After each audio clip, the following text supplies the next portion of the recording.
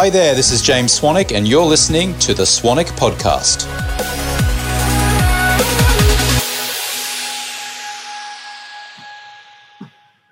All right, we are live. James Swanwick here, and today we're going to be talking about healthy habits. We're going to be talking about being an entrepreneur, talking about having healthy colleagues or healthy team members in your organization. We're going to be talking about productivity tips and some sleep tips.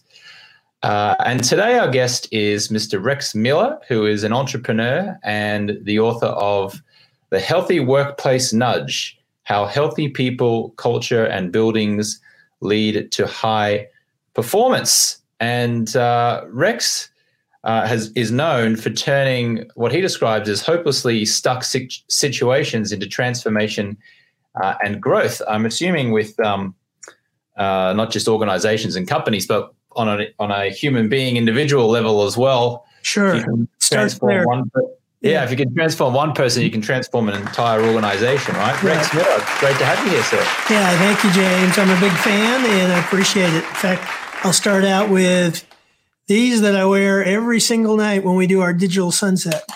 Oh, nice. Why don't you throw a pair on now just so we can see just for a second? There we go. You've got the fit overs that go nice and snug over your existing glasses. That's right. Yeah, I've had these for a little over a year and a half now. Oh, wonderful. Great. Thanks for showing those off. You bet. So just tell us a little bit about what you do, Rex. Well, I'm in consulting, and I evolved out of project delivery, large construction projects, and looked at the dynamics of teams. And then out of that began seeing the same dysfunctions in teams and companies and culture. So it was an evolution of being frustrated with just how terrible most construction projects are in terms of friction and conflict. And it continued to evolve. So now our consulting firm works with personal performance, team performance, and organizational performance. Yeah, wonderful. What were some of the big things that were disrupting a team's performance that you identified, Rex? Well, primarily it's the different viewpoints everybody has. On a construction project, for example, the owner has one view of how the project should go, the architect, the contractor. They all speak different languages. They all have different contract and compensation structures. So when you bring all of that together, the system we determined is designed to create distrust, fragmentation, and then, in the Bible, the very first construction project, the Tower of Babel, was the first project that was over budget and late. So it's been happening ever since. What we found is that most of the time it was communication, how you're wired differently than me. And if we could begin there and begin to build the bridges in terms of the difference in the way you're wired and the difference in the way I'm wired and appreciate those two, then we can begin to move towards what we call being effective versus being right. And those are the choices. Do you want to be effective or do you want to be right? Because we all feel righteous about our position, but we have a very limited view of everything that's going on. So we need to build those bridges of trust to be able to work through and create early collaborative trust-based teams was pretty much the shift that we took in the construction area. How many different personalities or different ways of looking at the same thing are there in the world? Like human beings, if we break human beings up into little groups, how many different types of viewpoints or personality types do we have? As many as there are people. We use the Clifton Strengths. And what makes the Clifton Strengths a little bit different than others, it's called a psychometric tool. It's measuring your strongest neural pathways. And it's a proxy for your natural strengths or your talents. And so in the top 5, they measure 34 of them, and they rank order them in terms of their strength. The philosophy is that you do better playing to your strengths than trying to fix weaknesses. And so the results focus on the top 5. There's 33,600,000 combinations of those top 5. And it matters. Matters the rank order. It matters the relationship between, for example, strategic is my top strength. achiever is my second. If somebody else had strategic as their number one, and let's say they had relator, deep trust as number two, it would look completely different. In 2005, there was a company called Core Clarity that created a system that was a lot like a deck of cards, a color-coded system that helped take all these varieties and make it a little easier to work with. And so we use those two when we work with project teams, companies, and cultures. There's other ones, aren't there, like the DISC profile and things like that? Yeah, they're all good. They all do different things. And that's where people really need to look at. DISC is really about communication style. Myers-Briggs is really about how you like to make decisions. Clifton Strengths is what your natural talent is and how to play to your strengths. There's the Big Five. There's lots of really good tools. The key is to use it for what it was designed to do and not over-apply it.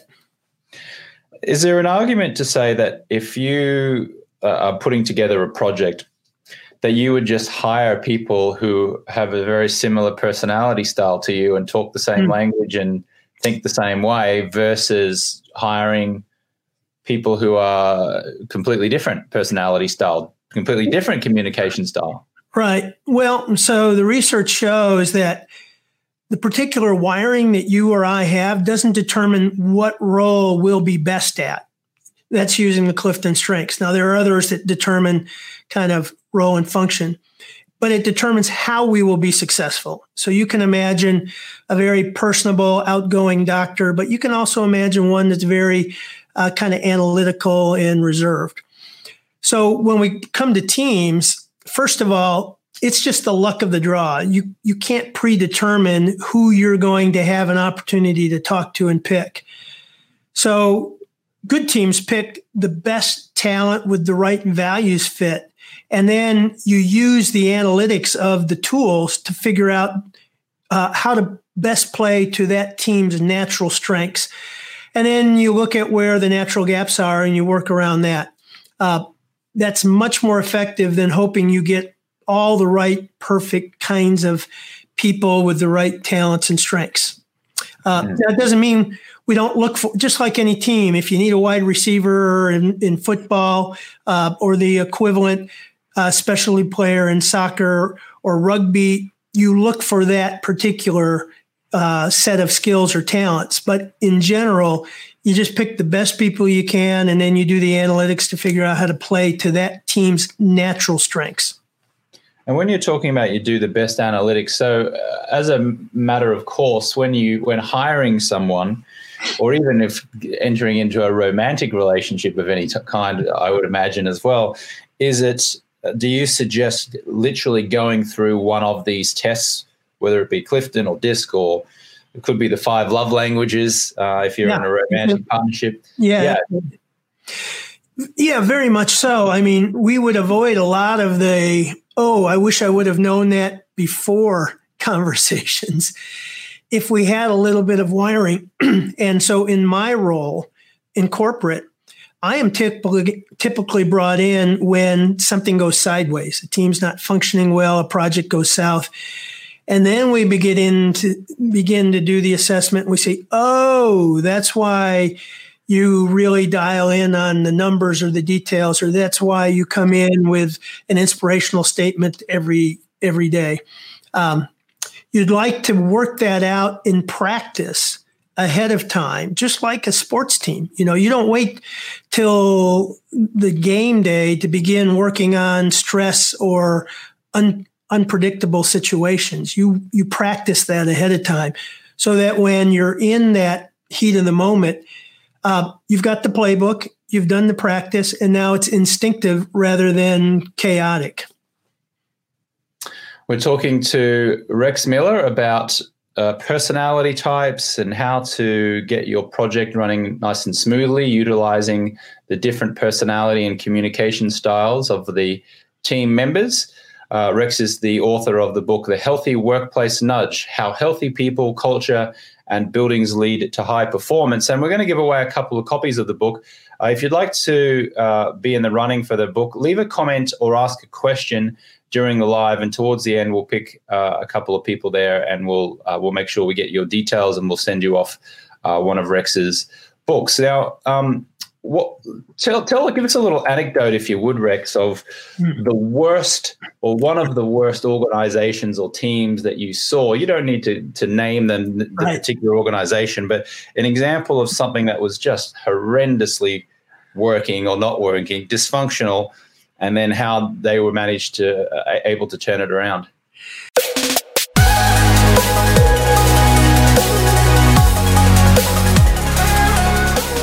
Hi there, this is James Swanwick, and you're listening to the Swanwick Podcast.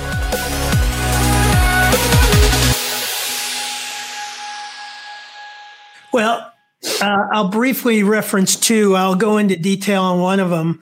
The first one, my son, who was traveling with me right out of high school for a few years.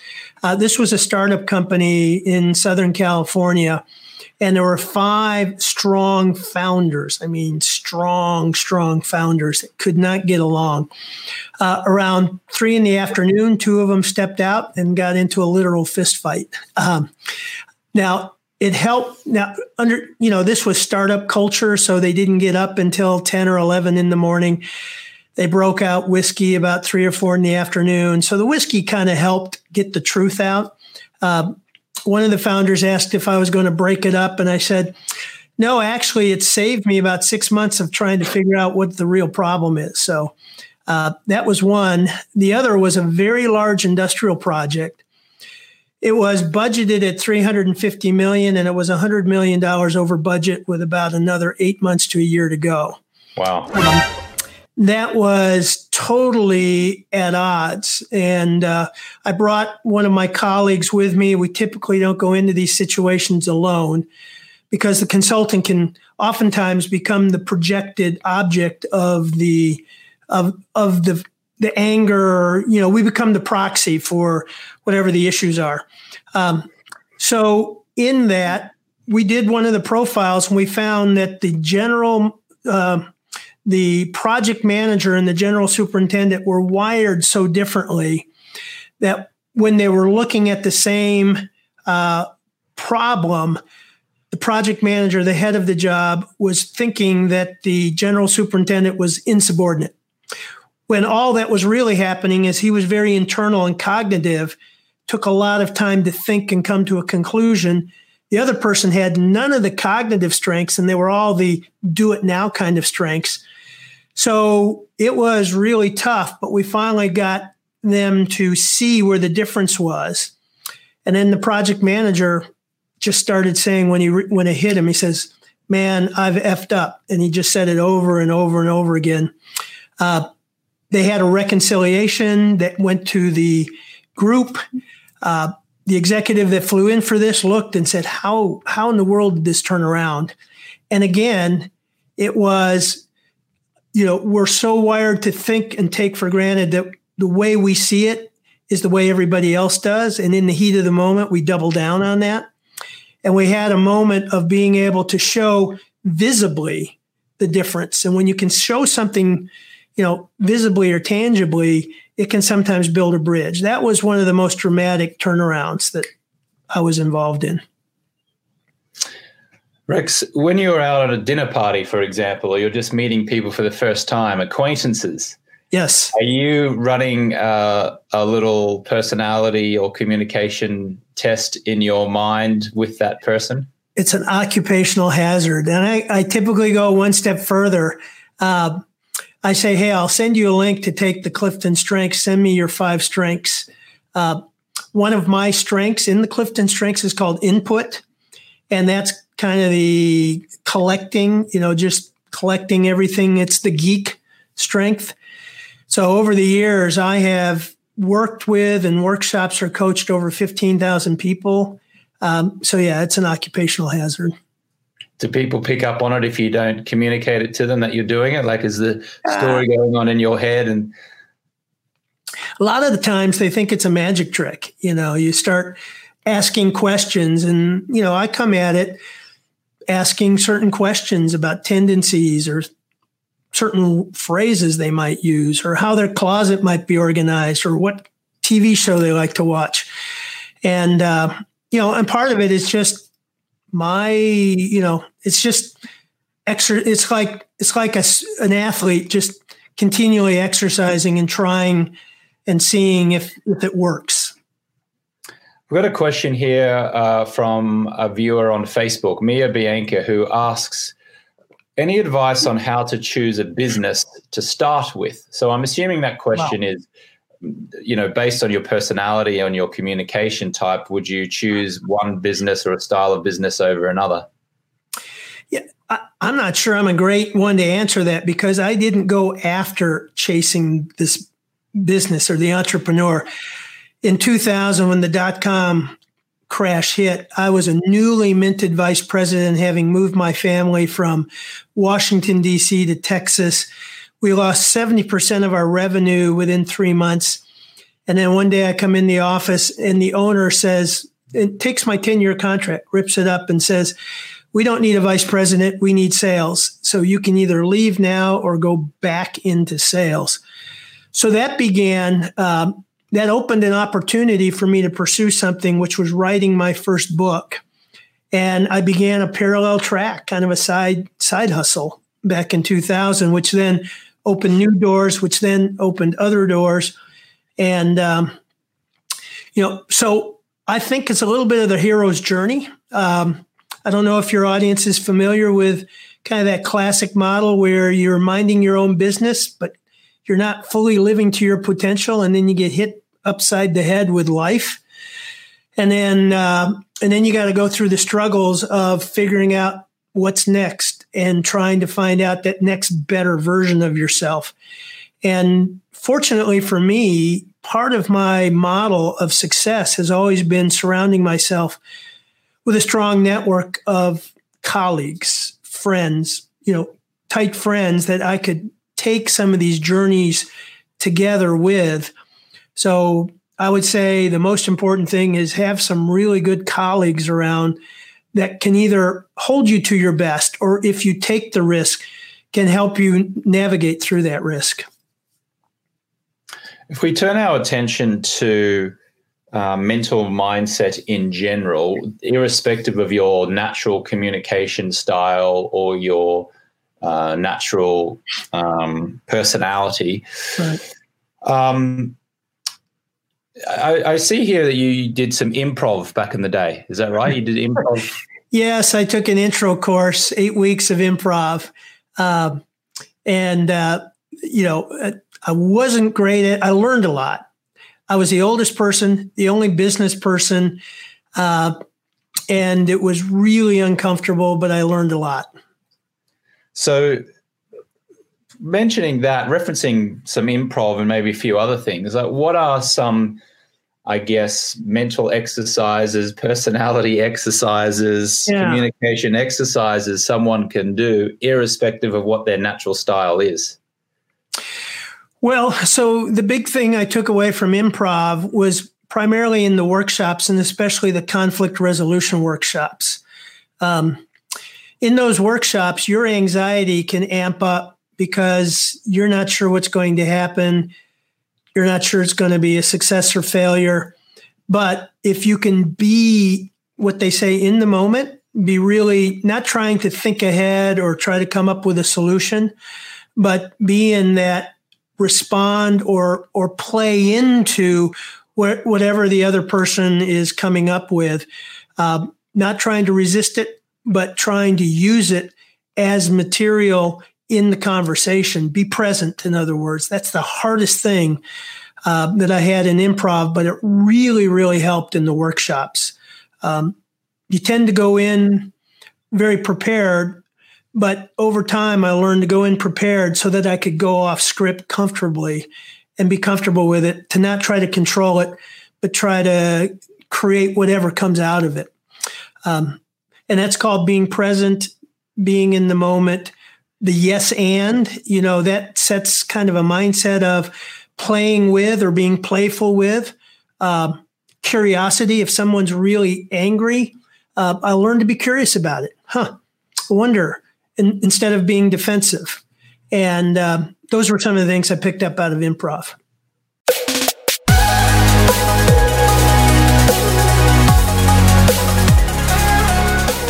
Hi there, this is James Swanwick, and you're listening to the Swanwick Podcast.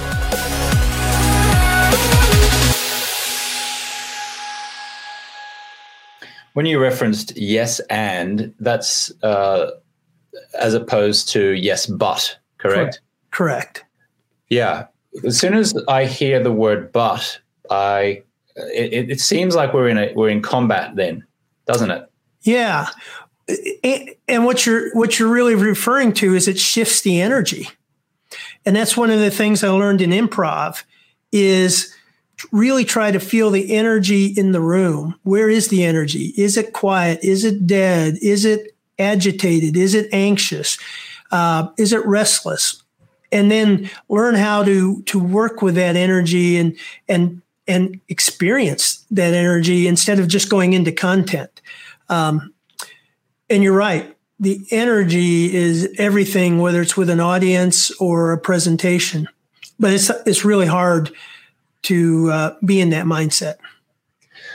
One of the things that I read recently was that all communication or all persuasion is really only 7% what you say and 93% how you say it. Is that your understanding? And if it is, yeah, can you just clarify and explain that? Well, I've heard the same, but I'll refer to a new field called neurocardiology. It's the science of the central nervous system. And we have the sympathetic side, which is the on button, and it's part of the vigilance, the fight, flight, perform. And then the parasympathetic, which is the kind of the rest. That signal, they're considering it another form of a brain, an intelligence. It is so intuitive picking up on people's energy, whether you're safe, whether you're happy, and it's all nonverbal. So tone and texture and timing, your central nervous system is picking up on all of that, and it's 100 times stronger than the signals that your prefrontal cortex sends to the heart.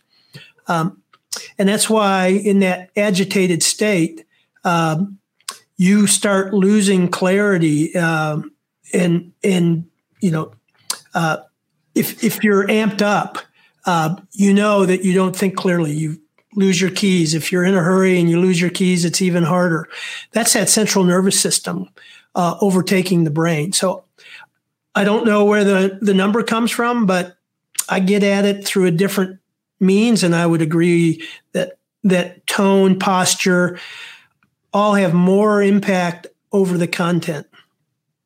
And I would argue that there are personality types that are very logic based. So they will try to fight battles or make a point with logic. Yep. But as anyone who's been in a romantic relationship will know, trying to fight any kind of battle with logic is often a losing battle. And then, you know, even if you win, if you quote unquote win in your mind, you still lose because the other person feels hurt that they've lost. Right. So a win becomes a loss. So in that sense, I guess there's an argument to say, let's try to get out of winning logical battles or trying to be logical, or there's a time and place to be logical, but that's not necessarily the only modality that we have in order to resolve dispute. Yeah, totally. Right. Yeah. And that gets back to, do you want to be right because we feel right, or do you want to be effective? And again, if you're stressed or amped up, you'll go to that default mode. So if your default mode is logic, stress will drive you even more to it. If your default mode is to kind of chit-chat your way out of it, talk your way, you'll go that way as well. So we were referencing the Swannies blue light blocking glasses before, and you said that you wear yours at nighttime. Just on sleep and best practices in sleep, how important is sleep in terms of staff or colleague happiness or well-being or clarity? How important is sleep to workplace functionality? Well, current research, we just finished a book that's called Whole, What Teachers Need to Help Students Thrive, came out in March of this year. It really looked at the phenomenon on stress and lack of sleep and the impact stress has on disrupting sleep.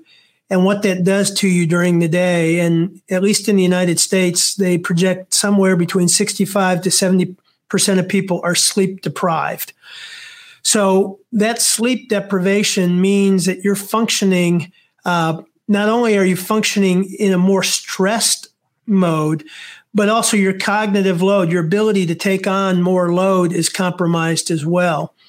So stress leads to disruption of sleep. Disruption of sleep leads to kind of a vicious cycle of stimulants during the day, and you're back at it. The research shows that, lack of sleep compromises your immune system. Compromised immune system leads to unhealthy coping behaviors. Those unhealthy coping behaviors lead to metabolic syndrome. Metabolic syndrome leads to chronic disease. So I think sleep's kind of the silver bullet, the secret weapon, and it has been for me too. In 2016, I was one of those individuals that prided themselves in going to bed 10:30, 11 at night, getting up 5:30 or 6, and then working out, going through the day. And then I started reading about athletes and the sleep they were getting and something called overtraining syndrome. So I got 2 devices. I got a Whoop strap and an Oura ring, and it just opened my eyes. I had adjusted myself. I had accepted being tired as optimal. I was suboptimal, but thought it was normal. And after a few nights and then weeks of seeing what full recovery felt like, it was transformational for me. So we've been on that road ever since. In fact, last week I gave a webinar on examining sleep and making sleep a key habit, and so it's central to all of our executive coaching now. So what is your sleep routine, Rex? My sleep routine. So around 6:30 or 7, my wife and I will watch some episode together using my Swannies, and we'll watch it on a computer screen because the intensity of a TV is much higher. And then we'll shut it down around 8:30 at night. I will do some journaling from about 8:30 to 9. And we call that a digital sunset. And we adopted that from Brian Johnson, who has his own. He's got a website called optimize.me. So I picked that up from him. And then I go to bed. I got my Bose earbuds. I have my eye shades, dark room, 68 degrees, and get into bed. And I allow my bands to tell me what the optimal time, and I really try to hit within the 9 to 9:30 range each night when I can. And with the quarantine that we've had in the United States, it's been easy to do. And then my optimal sleep, the amount of sleep is 7 hours and 23 minutes. And then you add to that your strain for the day, any sleep debt, and you subtract your naps, and that comes up with how much time you need to be in bed. So I'm very disciplined about going by that. And every day I get up around 6 o'clock in the morning, and that's the routine. Mm-hmm. Alcohol. I help people quit alcohol in one of my other businesses, and not necessarily what society might deem to be an alcoholic, even just, occasional drinkers or modest drinkers. Have you seen any research to suggest that reducing or quitting alcohol can also increase work performance, team performance, organization performance? Yeah. And so I measured with the Whoop strap, and it showed me that in 5 occasions of having alcohol before bedtime, my REM sleep dropped 41%. So those were the numbers. Now, the research, if you read Matthew Walker's book or Smart Sleep, they recommend no alcohol prior to 2 hours before bed. And for me, it seems like I can have one glass of wine 2.5 hours before bed. My experience for me, now this is just for me, if I have more than one glass of wine, even if it's before 2 hours, it'll affect my sleep. So I have to be very careful. And if I have a glass of wine, I will measure and see, okay, how did I do? And so anyway, that's my experience with it.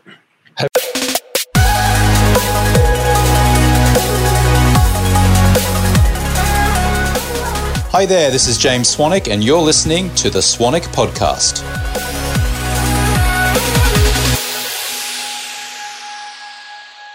Have you ever gone into an organization as a consultant and you ask questions about specifically around their alcohol intake and asked or invited people to either reduce it or quit it, and that they've seen a dramatic impact in their performance? Anything like that? So there was a company in Florida that I discussed making sleep their number one professional development habit for the leadership team. And that evolved because they were moving towards a health and well-being culture. And I introduced them to a well-being consultant that helped them change their benefits package, mandatory vacations, cutting work, cutting emails out at the end on Fridays till Sunday, but people were not adopting the habits. So with the leaders, I just went around the table and asked, how many hours are you working? Are you working on Saturdays? And had each person tell me when they went to bed, when they got up. And that was the problem. They were all working still 60, 70 hours a week, working on weekends. And then we asked about alcohol consumption. So we got all of them a Whoop strap for a period of time. And I was allowed to put them on a dashboard like you would for an athletic team.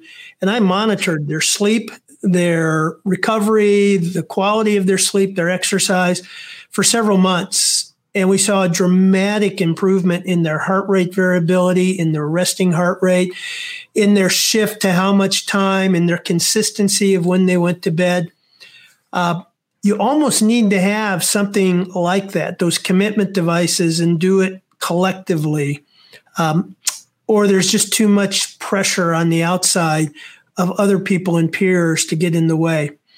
So this particular company really cut it. They were known for having a really good time when they came together, and they didn't cut it out completely, but they cut it dramatically.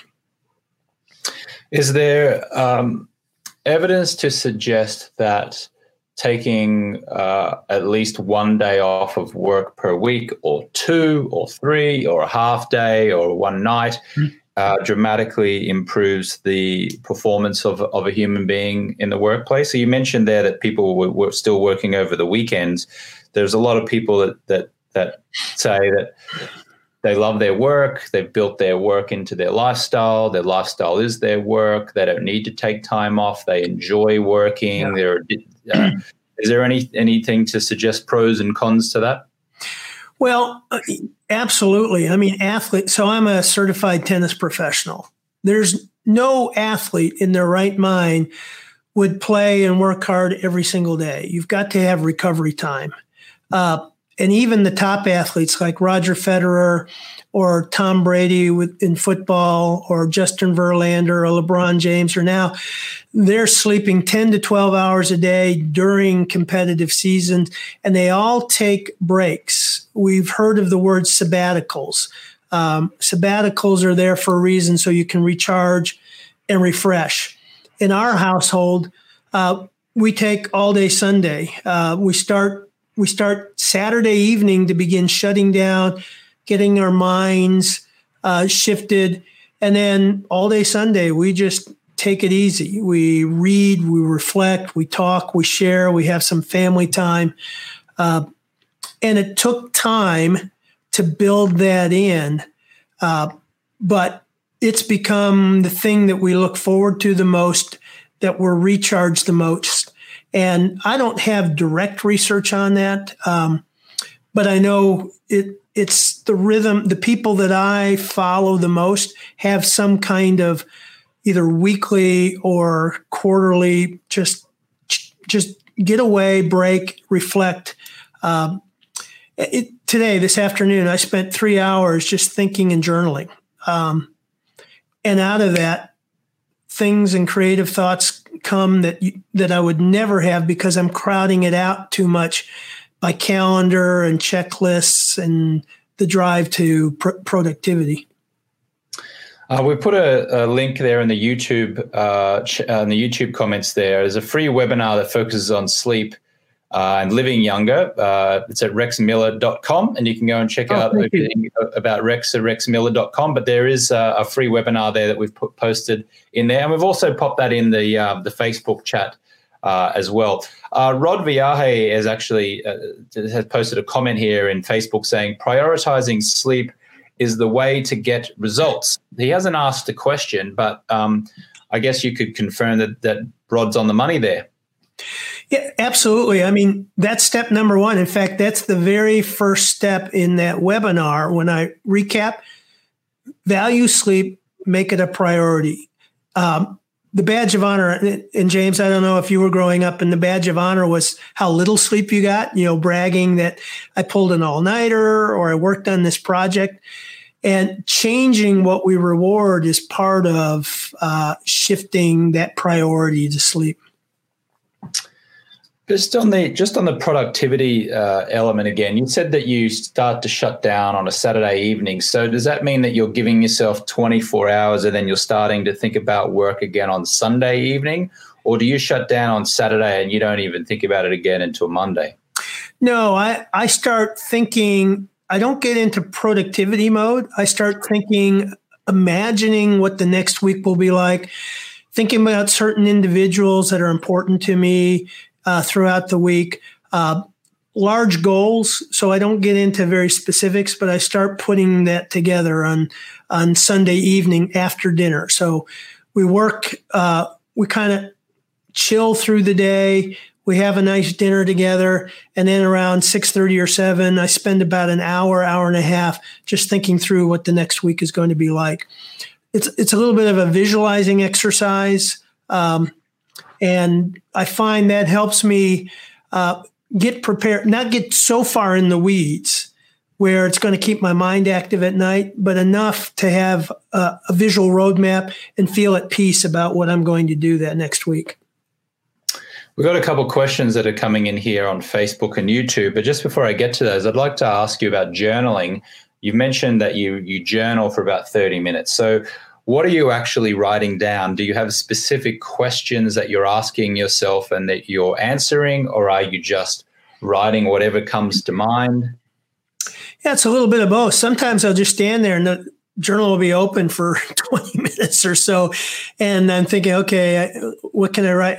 But usually something triggers. It may be a comment from my kids, especially during this time of the pandemic and the social unrest, and something they might say, maybe something that I read, maybe a conversation from the last week. I also do sketching, and I learned to do sketching. An individual by the name of Kathy Hutchison really got me involved in doing kind of graphic journaling.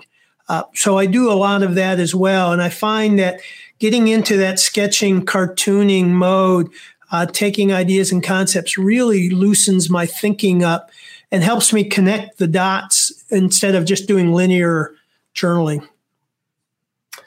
Elena Frederick says on YouTube, thank you for your comment. Elena says, I find that after a day or two off, I'm so much more productive. Thank you for the reminder. And then has a question. For those who are workaholics, do you have any quick tips for making sure you get the me/refresh time? Yeah, that's a great question, because having coached with the Clifton Strengths, everybody recovers so differently. Good example is that my son is wired to be very social, and I'm wired to kind of go into my head. We did a workshop together several years ago, and so he was behind the scenes, not talking or interacting. We get in the car, to go back to the hotel room. I was engaged in giving the workshop all day, and I was silent. So I was in that recovery mode. And Nathan says, Dad, why do you go from engaged dad in the workshop to boring dad in the car? So it was a reminder to me that the way he recovers was in conversation, connection, joking around. And so some people may recover by cleaning out the cupboard, something that's totally discretionary, but it makes them feel productive. Or they may go into their head, or they may want to go and see a show or an entertainment. So that's what I've learned in coaching so many people, is that there's not a one way to recover mode, but find what works best for you and then make it sacred. Whatever it is, get some commitment devices or ways that you just do it.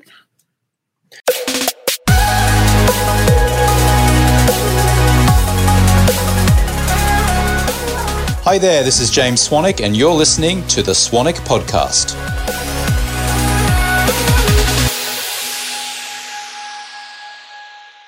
Is there anything to suggest that taking a week off or a month off or 2 weeks off can be beneficial to someone, as opposed to, I'm imagining probably myself, quite frankly, as an entrepreneur who finds it very challenging to just completely and utterly shut off. I seem to build in little breaks throughout my week. So I'm not necessarily working 9 to 5. I might work, 9 to 12, and then not work from 12 until 5, and then work from 5 until 9 at night.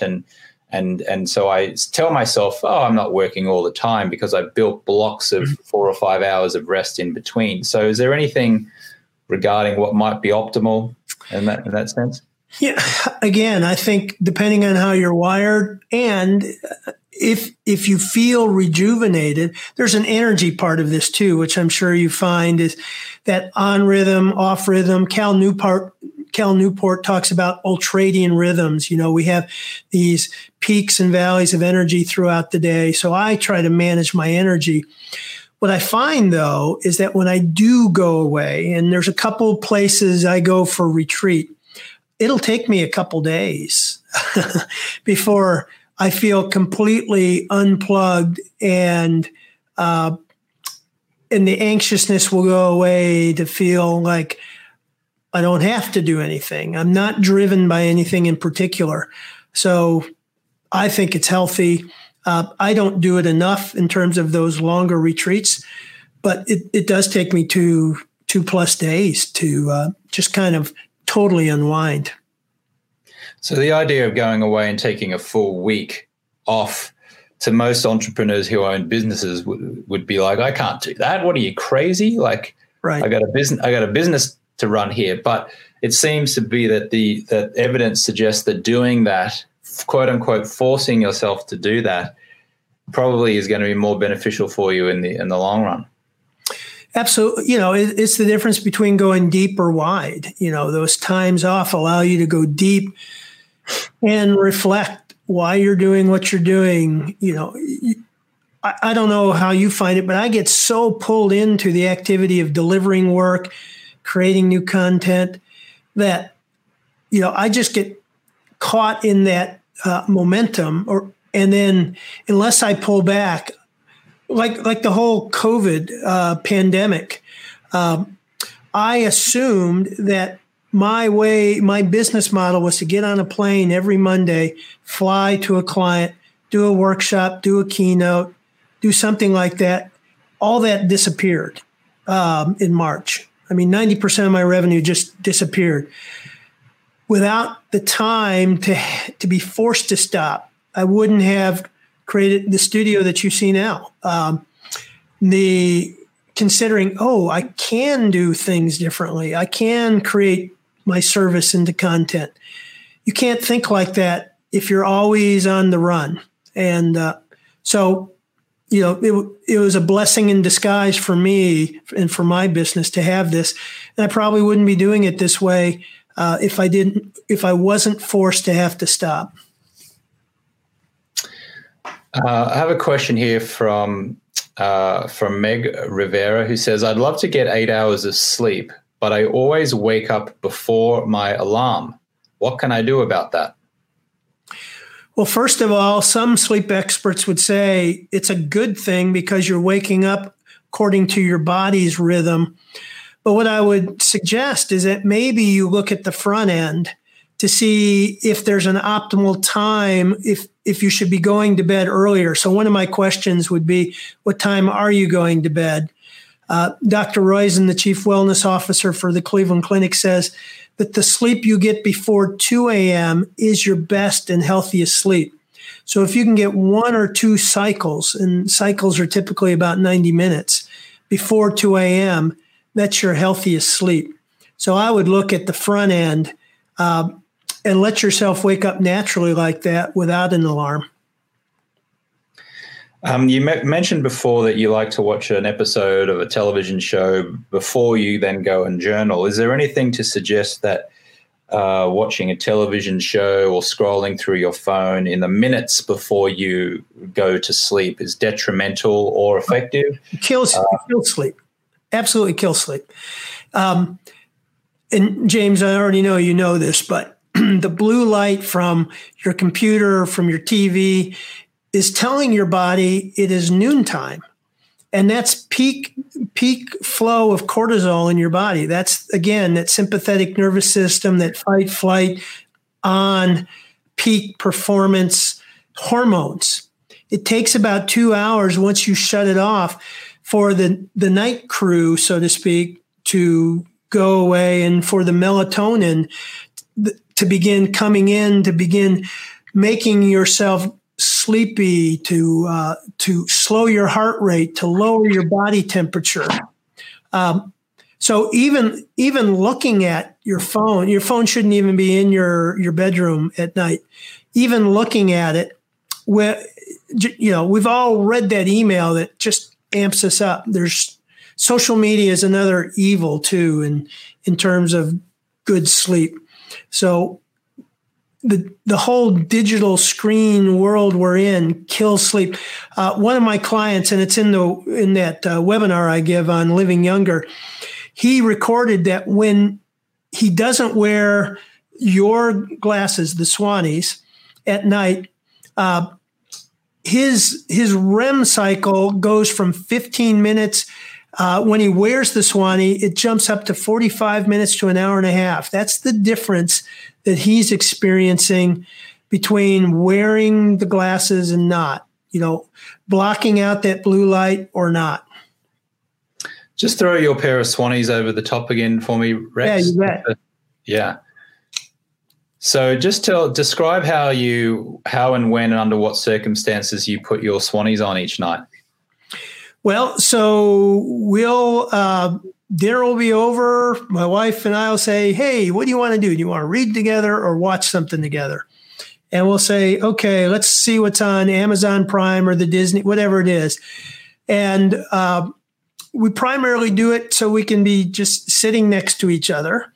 And then I'll take my laptop and we'll put it on a little pillow in between the two of us, put on the glasses, and then we'll watch an episode, and only one episode, because what I found that even with these on, if we watch 90, and they're typically 45 minutes, if I'm watching 90 minutes of anything, it does affect my sleep.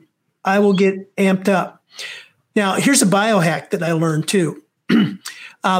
There's a book that came out in the 1980s, 4 Arguments for the Elimination of Television. And one of the arguments is that the brain waves when you're watching shows is similar to theta waves. Those are sleep waves. So I started measuring with my Oura Ring and my Whoop what was happening if we watched a show and I just got very relaxed. And guess what? It registers as a nap, not the whole time, but a good bit of it. So that's a little bit of a biohack that I ran across in terms of, if you let your body get in that relaxed state and you're watching something, those theta waves that you're generating actually slow your heartbeat enough where you're in that parasympathetic mode. So what you're suggesting is it might actually be okay to watch some television, like a drama or something, for 30, 45 minutes at the end of the day, as long, of course, if you're wearing a pair of blue light blocking glasses, yes. Yeah, but also realize we shut it off at 8:30, and then we go to analog mode to wind the mind down, journaling or conversation or whatever it is. We'll just kind of relax, breathe, not disciplined breathing, but we'll just relax and breathe a bit, talk, but no digital stimulation, a good hour before we're actually in bed.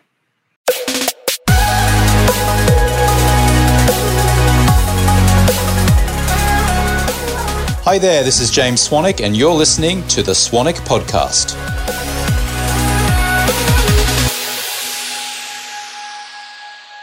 Well, we're just about to release our Swannies. Let me just grab here.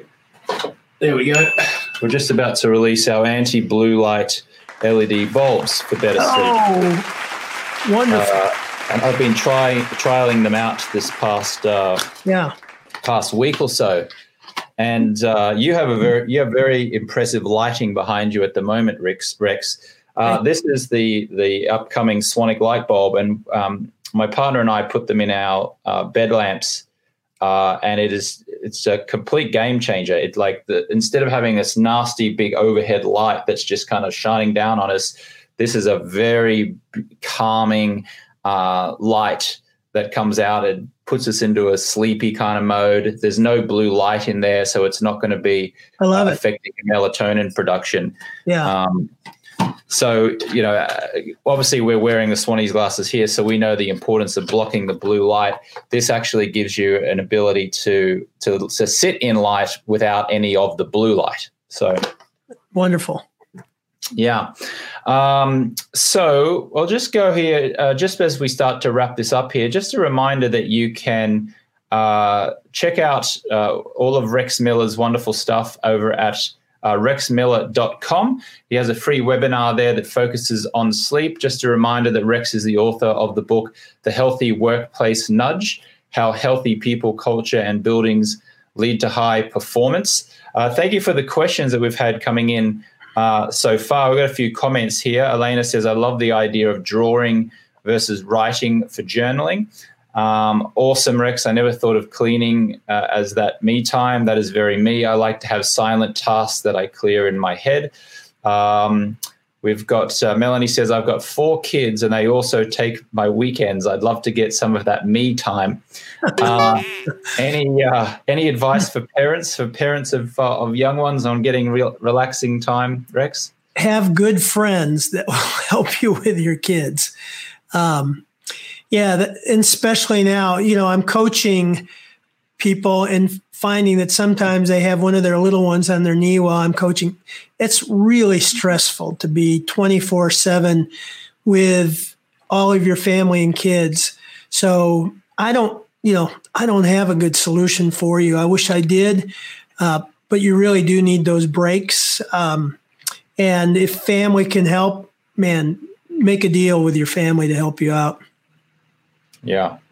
I wanted to ask you a couple quick fire questions, if I may. Actually, there was one other question there I wanted to get to, which I may have skipped over. A gentleman was saying that I think he was in his 50s and wanted to start a business, but it was asking, did you feel that maybe it was too late for him? Is it advisable to start at that time? Almost everything is now online. So I started my business at 58. So I'm 65 now. And, I would never look back at it. It was the right thing to do. And, who's to say when is the right time, but having the right idea, having the right network, if you can build kind of a side hustle to prototype and test your concept. I consult with a lot of startups, and a lot of times they have a great idea, but they don't have it market tested. They haven't tested whether it's a really validated need, even though it might be a great idea. So that's the biggest mistake I find with the entrepreneurs that try to launch. They don't have enough cash flow or capital for runway. They don't have a team of people who know what they're doing or have done it before. The E-Myth is a great book. If you're thinking about being an entrepreneur before you go out and do it, read the E-Myth Revisited and think twice. But I started mine was a 8-year side hustle, writing a couple books, testing, getting an audience, and then, I was ready to go. Mm. You said you're 65, Rex, is that right? Yes. Mm-hmm. Well, you look like you're in terrific shape, at least the way that I'm seeing you on your camera here. You feel that way? I am, yeah. There's an assessment you can take called the Real Age Assessment that was developed by Dr. Roizen, and it'll measure, you put in some biometrics plus your lifestyle, it measures your chronological age versus your biological age. And that's where that whole Living Younger title came from. It came from taking that assessment about 10 years ago and determining that I would continue to do the things to help me live younger. I'm in the best shape that I've been since my 30s. I'm playing the best tennis I've played since my 30s. And what do you attribute that to? I mean, I'm sure it's a number of things, lifestyle choices, but if you could just summarize some of them, what would it be? Doing a little bit every day, so shifting the habits away from the things that were killing me, like sugar, lack of sleep, not exercising. That was kind of the early part of it. Then learning how to do things that made me healthier and stronger. But taking kind of that incremental approach, doing one physical life change habit a year and one emotional, mental life change habit a year at the first of the year. And then I set January aside as a reset. It's a dry January. It's no media during January, reset priorities, pick one habit, and that kind of sets the tone for the rest of the year. Now, I'm not perfect on those habits, by the way, but that's been the goal. And incrementally over time, I've continued to feel better. And I think the three things were the sleep, the low sugar diet, more plant-based diet, and then the consistent exercise. I think my two biggest health concerns at the moment are I have lower back pain and I am prone to gout attacks, which is ironic because I don't drink alcohol, and many people who get gout attacks is from drinking alcohol. But I have a high amounts of uric acid in my body. In relation to my lower back pain, do you have any flexibility advice or tips or anything that have you experienced any pain? How did you overcome it? Well, I've been extremely fortunate. I did have rotator cuff surgery about 25 years ago. In high school, I did injure my back, but that was kind of a long recovery period. I've had friends who've had back problems where yoga has helped them. And I'm not a specialist in back areas, but some chiropractic I know is helpful. So I'm not sure, James, what you've pursued in the past, but could be chiropractic, could be yoga. And that's kind of outside, it's above my pay grade in terms of recommending on back pain. Well, Rex, thank you so much for your time. We so appreciate you giving us your words of expertise. And thank you to all those who left comments and asked questions, Elena and Maya and Rod and Melanie and Meg and Mel. Thank you so much for leaving your comments. And just a reminder, you can go to rexmiller.com to learn more. Rex, thank you for rocking your Swannies glasses. Thank you for giving us your words of expertise and guidance on today's call. Any final kind of sentiment to leave to our viewers here? No, thank you so much. A little bit every day. Well, it's kind of like compound interest. It'll add up. It'll make a difference. It'll transform you over time. Rex Miller, thank you so much for your time. You bet. Thank you. Take care, James. Thanks for joining us this week on the Swanwick Podcast. If you liked what you heard, give us a subscribe, and while you're at it, forward it to a friend you think would benefit from hearing it too. You can find us on social media or at shopswanwick.com.